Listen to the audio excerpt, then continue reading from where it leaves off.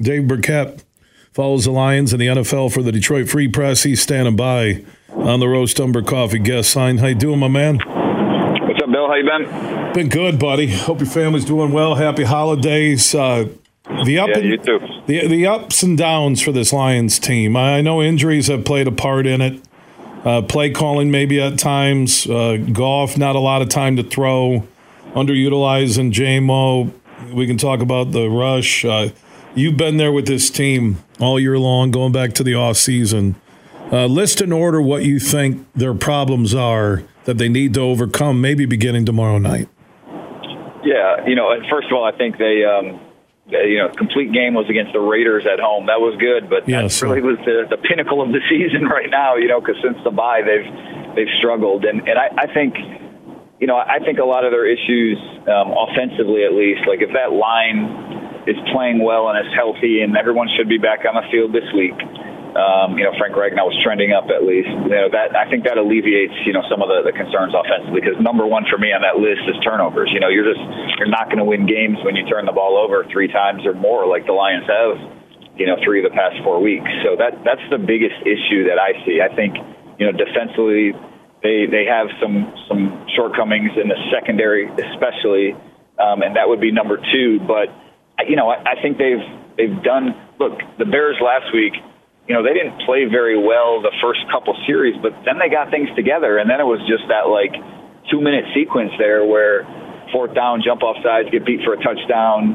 fumble the snap on the next series, and then you give up another, touchdown run, and the game's over. So I think they've done some good things defensively, but you can't always have these short fields and these things that you have to overcome, because you have a secondary that's that has some deficiencies. So those are the top 2 things for me. Pass rush, they certainly could use a little bit more.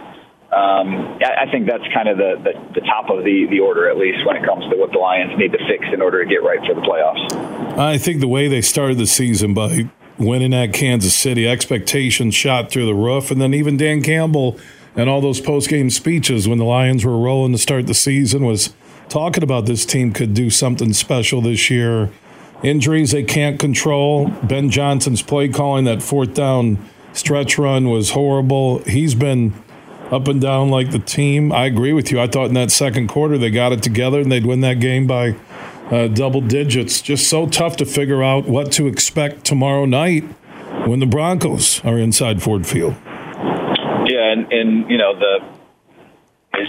Dan Campbell and Sean Payton know each other so well that that's sort of an extenuating circumstance here, that teacher-student, what does that mean? How geared up are both these guys to sort of beat, one of their really good friends and other people on both teams that sort of, have known these guys for a while. Look, I don't think the sky is falling when it comes to the Lions like some people do. I think they're still... And maybe, I never thought they were better than the 49ers, and certainly they had a shot based on the schedule and, the way they were playing to maybe be a 1 or 2 seed, and that looks like it's out the window now. But, I always thought that if they ran into the 49ers in the playoffs, it was going to be tough. And if they had to play the Eagles on the road, they're probably not winning that game. And, the Cowboys have a really good defense. So the Lions really are about what I thought they were. And I still think they're going to win a couple games here down the stretch. And look, if they don't turn the ball over, they're a better team than the Broncos. The Broncos have really thrived off turnovers here during their win streak, much like the Lions did last year when they started to get hot late in the season. If they win a couple of games and they end up 11-6 and they win the NFC North and they get the first ever home playoff game in Ford Field, I think that would be where most thought they would be all off season this past year. No, you're right. And ultimately, I think this season is going to come down. Look, they're a 99% chance. They have a 99% chance to make the playoffs right now. So to me, I think people are going to walk away from this season. They're either going to feel good about it, really good about it if the Lions, win that first playoff game, win the second game, whatever it is. They'll walk away feeling like, they were about what we thought if they win that first playoff game and then lose on the road wherever they have to go. And if they lose that first playoff game, they're going to say, it's a disappointment. So, I don't even, whatever happens here down the stretch, I don't want to say it's irrelevant, but I think ultimately the way people will feel about this team after the season is going to be based on what happens in the playoffs.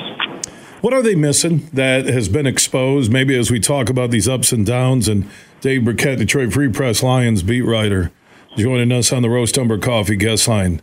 Where have they been exposed by fellow coaching staffs? Yeah, I think, the recipe to beat the Lions, at least from what I've seen from what opponents have tried to do here the second half of the season, is get after Goff, get him off the spot. The Bears, Montez Sweat, they had a little bit of success in both games doing that, right? And if you can get after that offensive line, get after Goff, he's not mobile enough to create a lot of plays on his own. Take Amon-Ra St. Brown away, because this offense, they've got some good other playmakers, but Amon-Ra St. Brown is such a huge part of this offense. If you can limit what he does, then you're in good shape. And then throw it against this defense. They'll look, the best quarterbacks on their schedule, save Patrick Mahomes, and the Chiefs, they didn't have Travis Kelce, and they dropped like 6 passes that game. So maybe things are different if that, those two things go the other way. But the best quarterbacks on the schedule, they've lost to Lamar Jackson, Geno Smith, Justin Herbert. They didn't lose to, but he put up 350 yards passing, and they couldn't stop him. So defensively, they can't stop the pass. And what I think they really miss is a playmaker on that side of the ball. Aiden Hutchinson's a good player. He's done some good things. He gets a lot of extra attention, but they don't really have a second absolute playmaker that defenses circle or opposing offenses circle and say, you have to after this player, stop this player on the Lions defense. Speaking of Lions defense, CJ getting cleared to play. Is that returning tomorrow, returning next week, 2 weeks, playoffs? What's the latest from Allen Park on the return of CJ? Yeah, it won't be tomorrow. He'll be back at practice next week.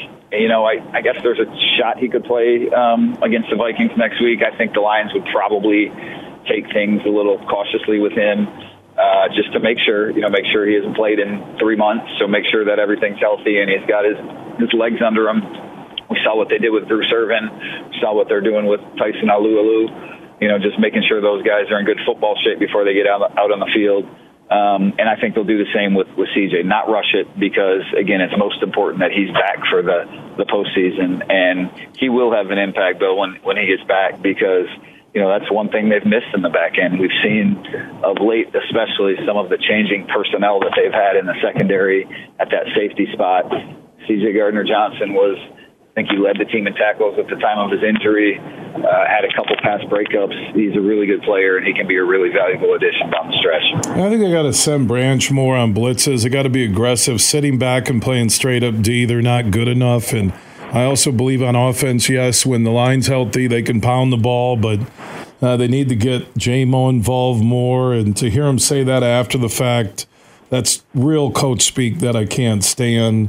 You saw the speed of J-Mo on that end around, how they didn't game plan him against the Bears just to force the defense to honor him where they can't tee off on Goff. There are some basic things that should have been implemented starting with that Chicago game last week that the coaches didn't do that are head scratchers. Well, look, I'm not. I know a lot of people are begging for more Jameson Williams. I think he still needs to prove himself before we go down that road. I mean, that ball last week, he turns the wrong way on it. So I think you're right. He can be an explosive weapon for this offense. He's something that he's a very unique talent, but he's still very much a work in progress. And I don't know that trying to force feed him the ball is what this offense needs to do. I think they have enough at the running back position. Amon-Ra St. Brown, Laporta's having a good year that, the best course of action with Jameson Williams is in small doses right now and trying to hit some big plays with them. And, maybe that comes in time. But, ultimately to me, it sounds simple. Like the offensive line is healthy and they protect and they give Goff time. I think this Lions offense can be really good. And when they don't do that, when Goff when the pass rush gets after him and he has to get off his spot, that's when they run into a little bit of trouble.